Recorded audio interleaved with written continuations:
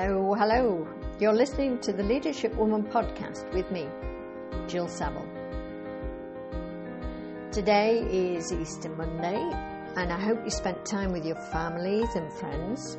I haven't seen mine since last July, some of them not for over a year. But every day I focus on what I have rather than what I don't have. And today I have you, and a great topic.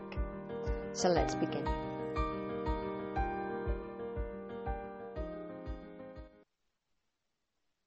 What task do you hate? For me, it's organising, sorting things out. I know it sounds easy, and for many of you, it probably is. When I was a child, I was told to tidy my room, which was manageable because there was a place for things, and I just had to put them there. My great-grandmother, who I learned had the unusual name of Amberside after she died, used to say to my grandma Nellie, "While you've got it in your hand, put it where it goes." She said it to Nellie, and Nellie said it to me, but somehow it didn't quite stick. While I'm not so tidy as Laurent would like me to be, I do get by. It's one of those skills that I can do if I need to, but it's really not a strength. But sorting out is different to tidying. It implies that there are decisions to be made. There's not already a place for something. Thought is needed. When I stumbled on the book Your Brain at Work by David Rock, now I felt finally somebody understood my pain. And what's more, I was not alone. Because making decisions between options is brain intensive, it turns out.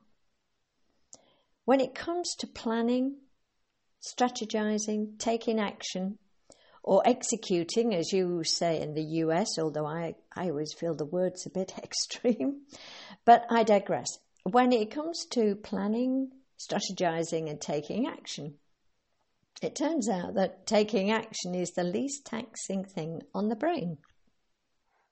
It's the working out what to do that's the hard part. And David Rock came up with a brilliant analogy. He likened the conscious thinking part of our brain to a stage. Only a certain number of actors, thoughts, can be on that stage at any one time, and we should move a thought into the audience or storage where it takes less energy. We should do that as soon as we can, and that's our brain's main activity, to sort through stuff and to try and get it into the form of a habit. So the activity of memory, in fact, is recalling somebody back out of that audience and up onto the stage. And the more recent the memory, then the closer to the stage that memory is sitting. The brain is energy intensive, about 20% of our body's usage, and Rock depicts that as strong floodlights onto the stage. As our energy depletes, the light dims, and it's harder to see the actors and what they're doing, i.e., it's harder to think. Imagine the activity of planning your daily agenda. Some of you might do this the evening before. I certainly do it on a weekly basis on Sunday and then check up every night. And this involves bringing the various activities, the actors, onto the stage and comparing them to each other. What has priority? Which day do I need to do them? Now, ideally, I only want to put 2 or maybe 3 things on that stage at any one time, but sometimes thoughts try to crowd onto the stage like actors trying to steal the show. And that's where the director comes in. If you've ever pushed a thought out of your mind or resist doing something, you've used your director. And the good news is that if it's weak, then you can strengthen it by daily practice. This decision-making process is the most brain-intensive then, and we can easily become overwhelmed with unnecessary actors. You know the ones. You're in the middle of a task and you start to think about what other tasks need doing. What have you missed? What have you forgotten until now? Or maybe there's something that you really want to watch on Netflix or just surfing the web. Just for a minute. I'll just do it for a minute to relax. All these things become appealing. And they're certainly more appealing than facing a task that you really don't want to do. So, organising. I'm sat in my office. I don't know about you, but I can't work when it's messy, which Laurent finds quite amusing because it's messy most of the time. But when there's something I really need to concentrate on, I really need to organise and make decisions, then I need a clear workspace. And I need a really strong director to make sure that I focus on what it is that I'm supposed to be doing. I was thinking the other day of who's good at this. Have you ever had your photograph taken? If you have, then they have lots to choose from, lots of shots at the end. And I noticed when I went that they're very good at getting you to make decisions.